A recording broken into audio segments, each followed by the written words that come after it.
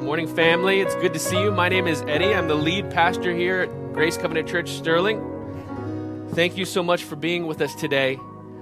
Before we get started, I just had a couple things I wanted to say. First of all, thank you again to everyone who has been participating in our food drive.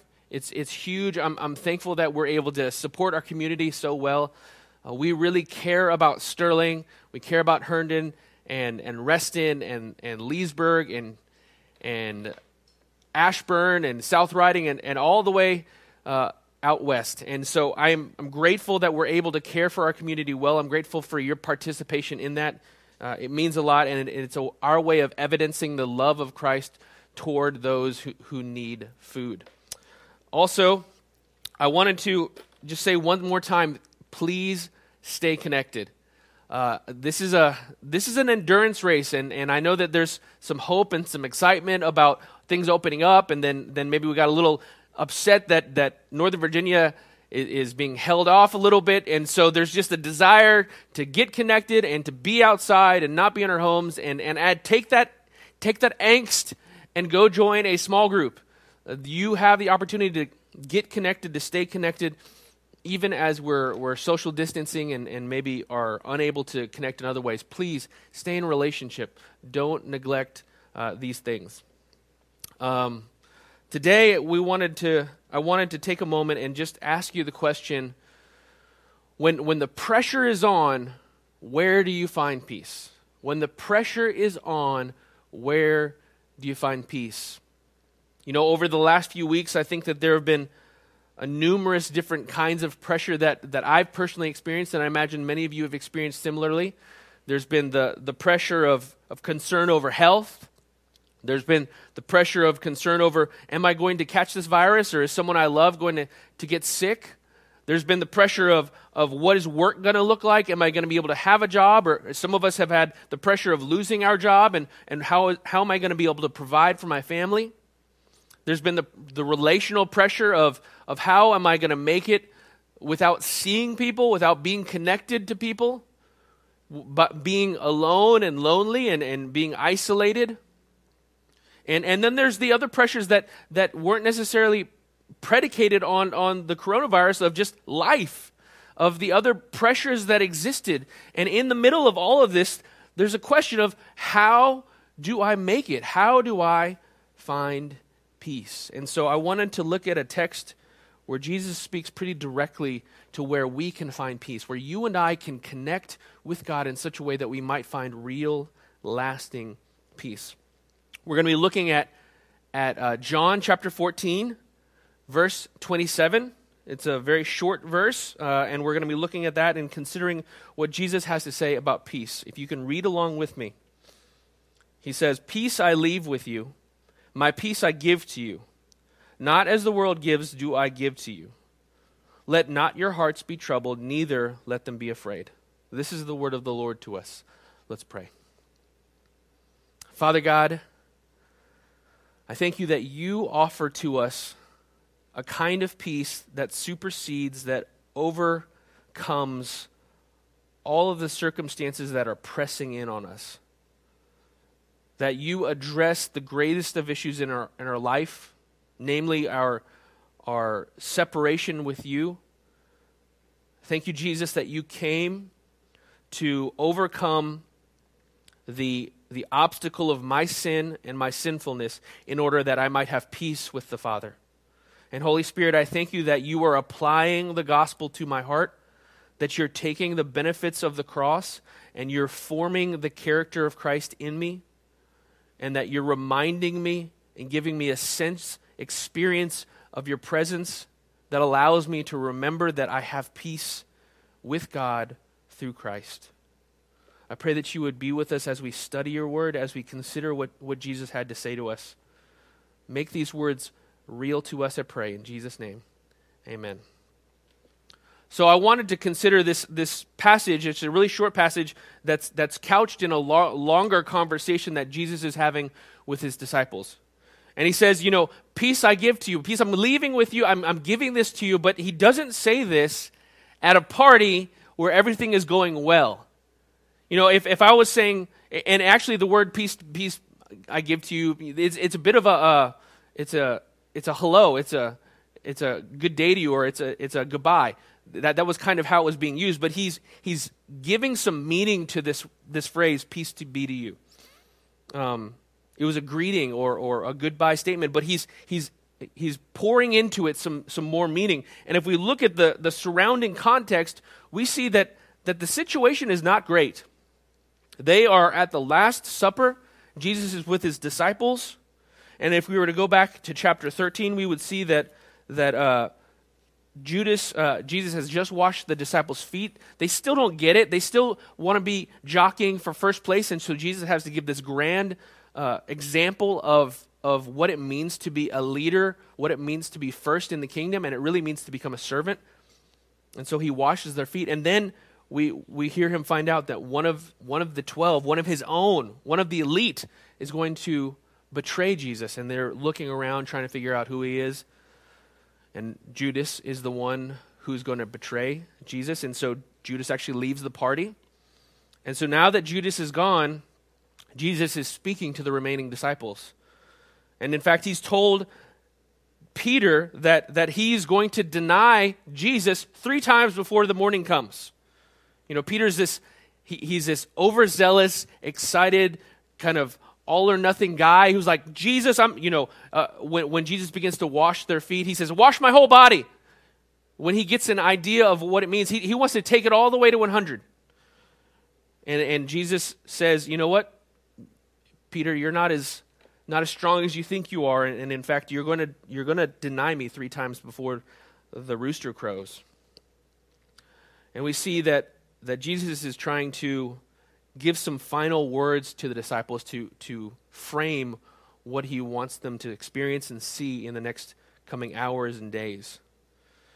This is one of the most meaningful texts that you could probably read. I mean, the whole Bible is very meaningful, but these are some of Jesus' last words before he departs. And in this situation, as he's looking on to his suffering, to his death, as he's recognizing that his disciples are going to be dispersed, that they're going to be experiencing fear and concern and worry, and they're going to be disheartened, it's in this moment that he says to you, peace I leave to you.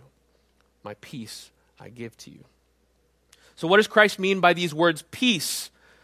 You know, this is not some sort of peace, tranquility, lack of suffering, lack of pain, no problems in the world peace. This is not a kind of peace that you walk into a meadow and there's a pond and it's very peaceful. No, as I said before, the circumstances surrounding this situation are anything but peaceful. They're about to get very tumultuous. The disciples are about to watch their their leader die. And not only is Jesus going to die, he's going to be beaten and he's going to be murdered. And not only is he going to be murdered, he's going to be murdered on the cross, the death of a criminal. In our time, that'd be akin to them going to prison and watching Jesus be electrocuted on the chair. I mean, this is not a good situation. Jesus is not talking about a peaceful state of affairs. Now, I'm encouraged by that because it speaks to the fact that God has a peace for you and me, and we're going to get to this, but he has a peace for you and me that extends beyond our circumstance, that overcomes our circumstance, that can be weaved through our circumstances. So you might be in a circumstance right now where you're looking around and saying, I don't feel peaceful. Nothing in my circumstances look peaceful. My kids are acting crazy. My job is a mess. My finances are a mess. My health is a mess, and I don't see peace. And Jesus, in a very similar situation, was looking around, seeing all the things that were going on, and he said, peace I leave with you. Jesus is a peace. Jesus offers a peace that he leaves behind. He says, I leave this with you. I bequeath it to you. I give it to you. It's a peace that he gives the disciples in the midst of their soon-to-be very difficult circumstances. It's more substantive than this notion of tranquility. He's not describing things. Sometimes we say, this is peaceful, or I have peace, and what we mean is, the things around me are peaceful. But Jesus is saying, I have something to give to you. I have something material to offer to you. And we're given a hint of what he's talking about as he continues to talk in chapter 16. This is all the same conversation. And in chapter 16, he says in verse 33, I have said these things, talking about all these things. Right before he prays this high priestly prayer, he says, I have said these things to you, that in me you may have peace. In the world you will have tribulation, but take heart, I have overcome the world. Again, we see this idea of peace in the midst of tribulation. And he says, listen to me. He says, I have said these things to you, that in me you may have peace. You see, Christ's peace it's from him and it's in him. Our peace is not found apart from Jesus Christ. Paul goes even further in Romans chapter 5, verse 1, and he says this, therefore, talking to the believers, therefore, since we have been justified by faith, in other words, therefore, since we've been counted as righteous before God by our faith in the finished work of Jesus Christ, Paul's looking back on the cross and what Christ did, and he's saying, if you have faith in that, then you have been counted righteous. Since we've been justified, we have what? Peace with God. Peace is in and from and through Christ, and it's with God. That's a lot of prepositions, but the point is that peace comes from Christ. Peace is found in Christ. Peace happens through the work of Christ, and our peace is ultimately with God. You see, through the death of Jesus Christ, he secured a peace with God for all who trust in him. This is an ultimate peace. It's our most serious problem. Maybe you're watching this for the first time and you're not sure what we're talking about here. The reality is when the Bible talks about our greatest issues, our greatest problems in the world, it doesn't begin to say, we need to be more educated, we need to have more equality in our socioeconomical situations, although it does talk about justice and it does talk about learning. I mean, the Bible is a book, and so there's an expectation of learning. It describes our ultimate problem as being separated from God because of our disobedience toward God. We are categorized as criminals, as trespassers, as disobedient rebels. In Ephesians, it goes so far as to say that we're dead in our trespasses and sins. And it doesn't mean that we're dead in the sense that we're physically dead, but we're unresponsive toward God because we are so rebellious. Our greatest need is for peace between ourselves and God, our judge. You and I, as sinners, are in need of a reconciliation. Someone who can come between us and God and bring us into a state of being right before God. Transfer us from a kingdom of darkness, which we all live in apart from Christ, and into the kingdom of his beloved Son, as Paul describes in, I believe it's Colossians. Jesus leaves us and leaves his disciples his peace. This is a peace with God, as Paul describes it. It's a final peace. This is the ultimate peace. All of your circumstances, as bad as they are, they're going to come to an end at one point. We all are going to face the reality that one day we will die. But our lives don't end there, as strange as it is to say that. Our lives don't end at our death. We will face our judge, God, and God will judge us. And it's at that point where the question of what our ultimate peace looks like. Jesus leaves them with an ultimate peace, a final peace, a complete peace, and a perfect peace. And in fact, he goes on to describe the fact that his peace is nothing like what the world has to offer. He goes on to say in the second part of verse 27, I'm back in chapter 14, he says this, peace I leave to you, my peace I give to you, not as the world gives do I give to you. So how does the world give? What does worldly peace look like? Well, I live in a townhouse, and I've lived there for 12 years now, 13 years. And in that time, we've had a leak, and by leak I mean we've flooded the bottom floor at least 3 times. And now since we've figured out the problem, but the first and second times that it happened, we found the leak and we fixed the leak, and then we repaired all the issues that kind of came as a result of the leak. There was flooding, so we had to replace flooring and furniture and paint the walls and board. It was bad all 3 times. But we didn't, the first 2 times, fix the main problem, which was that we had this kind of piping that was bad. And as we found out, the piping that we had for our source water that would take water to the various locations in the house, it would erode over time from the inside out, so you couldn't see it was bad until there was a leak. And then you knew, hey, there's a problem.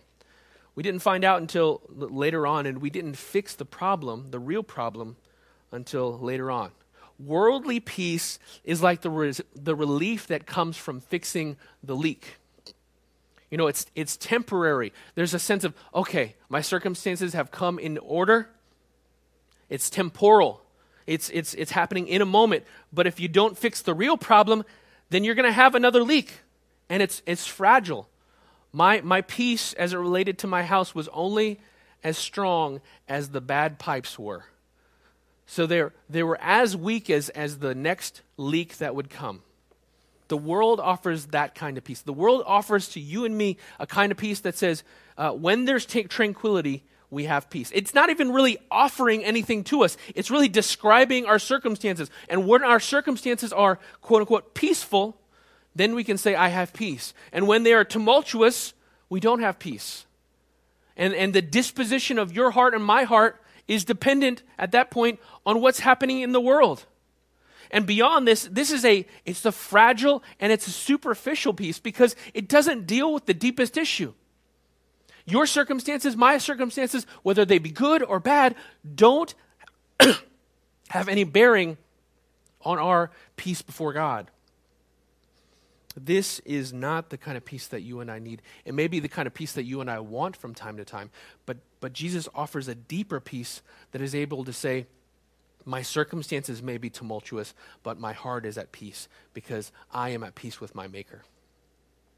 When Christ gives us peace, He gives us something that supersedes our circumstances, that is eternal in nature, and that cannot be broken. When we have peace in Christ, we can live differently. So he goes on and he says this in verse 27, peace I leave with you, my peace I give to you, not as the world gives do I give to you. And then he says this, let not your hearts be troubled, neither let them be afraid. It's kind of an abrupt shift. He says, I'm giving you this peace, I'm letting you have this, and he says, hey, don't let your hearts be troubled, don't be afraid. And if we look at chapter 14, verse 1, the beginning of this chapter, we see that he says the same thing. He says, let not your hearts be troubled. And he says this, believe in God, believe also in me. That word believe there, it's the verbal form of the noun faith. So have faith in God, have faith in me. He says, do not let your hearts be troubled, believe. And here he says, you have peace through me, peace that comes when you trust me, we can say, so don't be troubled. When we know that the rift between God and us has been mended by the cross of Christ, we can overcome other problems. We can begin to say, I don't need to worry about these things. I don't need to be troubled by these things. That is not to say we ignore those things.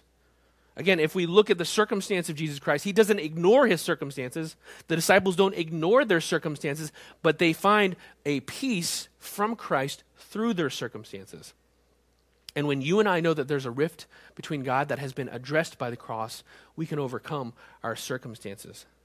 Again, I'll go back to chapter 16 where Jesus kind of summarizes what he says, and he says it a very similar way when he says in verse 33, I have said these things to you that in me you may have peace. And then he goes on to say, in the world you will have tribulation. In the world, in your situation, in your circumstances, there will be turmoil. It will be tumultuous.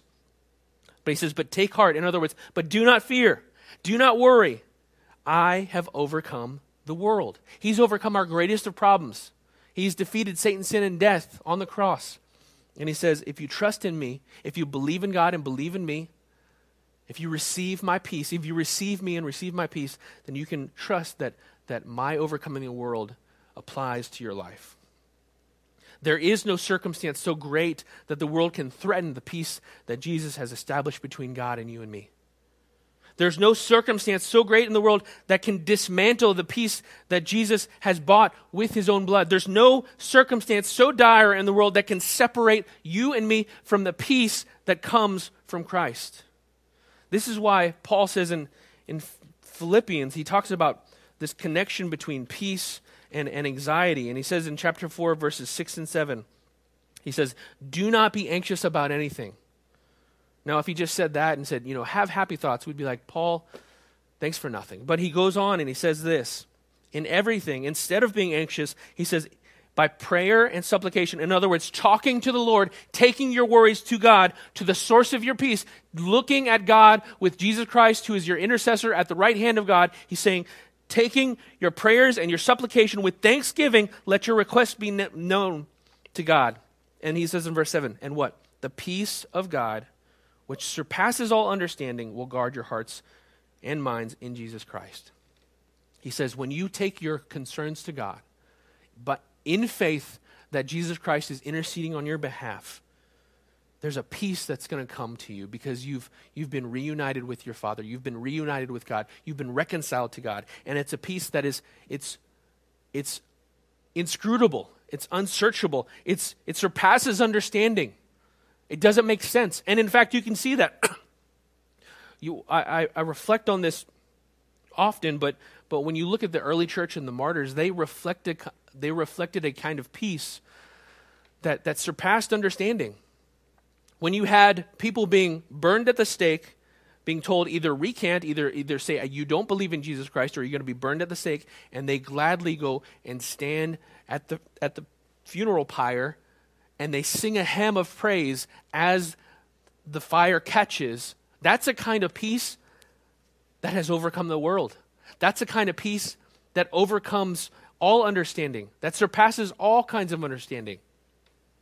When people see us in the middle of our suffering, in the middle of our pain, in the middle of our poor circumstances, in the middle of things that would cause anyone else to be fearful, and see us trusting in Jesus, see us bringing our prayers and supplication with thanksgiving to God, and receiving that peace, when they see that, they see something supernatural. They see something different. Family, this is for you. This is the kind of peace that's available to you. This is the kind of peace that God has purchased by his blood on the cross for you. Christ came to give us peace, and Christ came to be our peace. In fact, when we celebrate Christmas time, we hear that text in Isaiah that speaks of the Prince of Peace, the one who would be the Prince of Peace. I think it's in Isaiah chapter 9. Let me see if I can find it here. Isaiah chapter 9 in verses 6 and 7. For to us a child is born, to us a son is given, and the government shall be upon his shoulders, and his name shall be called Wonderful Counselor, Mighty God, Everlasting Father, and what? Prince of Peace. Prince of Peace. Jesus is the Prince of Peace because he's the source of peace. Family, do you have peace today? Do you have peace today? And I ask you that because it's available to you. Jesus came to address the greatest of issues between us and God, the fact that we are criminals in his kingdom. And apart from God, you and I, we are separated from him and we're under his judgment. We have committed sins of omission, things that we should have done that we didn't do, sins of commission, things that we did do that we shouldn't have done. And because of these things, we stand under God's wrath apart from Christ. You and I, we deserve a judgment, a just punishment for our behavior, for our ungodly attitudes and actions. But Christ came to bear that punishment on the cross for our sins in our place. And for all who trust him, for all who hear him, who receive the peace that he offers, for all who, as it says in verse 14, believe in God and believe in Jesus Christ, there is peace. Do you need peace today? Then I would encourage you to receive Jesus. Receive him as your Lord. Receive him as your Savior. Receive him as the one who offers as your Lord peace to you. Receive him as the Prince of Peace for your life. Receive him as the Lord of Lords, the King of Kings. Receive him as the one who's willing to take you from the kingdom of darkness into the kingdom of his goodness, of his greatness. The Bible says the kingdom of God the Father's beloved Son. And as it says in verse 14, believe in God. Put your faith in his ability to overcome the world and give you real, lasting peace. Let's pray. Father God, I thank you that you have established for us a deep and abiding peace. I thank you, God, that you have given us a kind of peace that overcomes every circumstance that we face. And Lord, I recognize that there are some real difficult circumstances that we're facing. Emotions that we have, situations that challenge our strength and our fortitude, relationships that are broken, financial burdens that feel impossible to bear. And God, I thank you that in the midst of all of these things, in the midst of our turmoil, you come to us and say, I've given you peace in Christ. I've given you peace. I've bequeathed to you peace. I've left you with peace. If you've never trusted in Jesus, today's the day. Today's the day to give your life to the Lord. Today's the day to trust Him, to believe in Him, as it says in verse 1 of chapter 14 of John. Believe in God and believe in Him. Not just to believe that He exists, but to believe that He is the Lord of Lords, the King of Kings, that He died on the cross for your sins in your place in order that you might be reconciled to the Father, in order to live a life of holiness toward Him, live a life that's dedicated to Him alone. If that's you, I would like for you to pray with me, God. Say, God, I turn away from everything I know to be sin, and I turn to you, and I put my trust in you.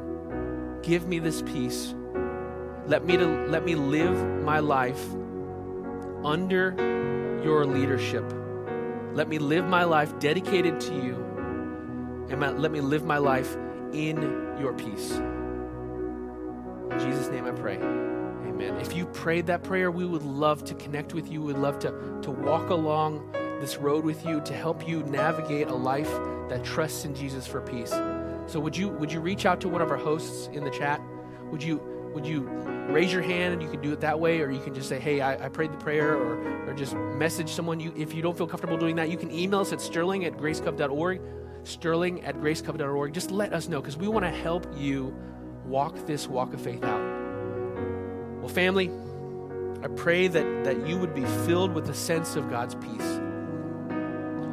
It is this moment that we reflect on what God has done for us, and we consider how we can do this for others. If you've received peace from God, you have the benefit of offering that peace to others, at least in part through your financial giving.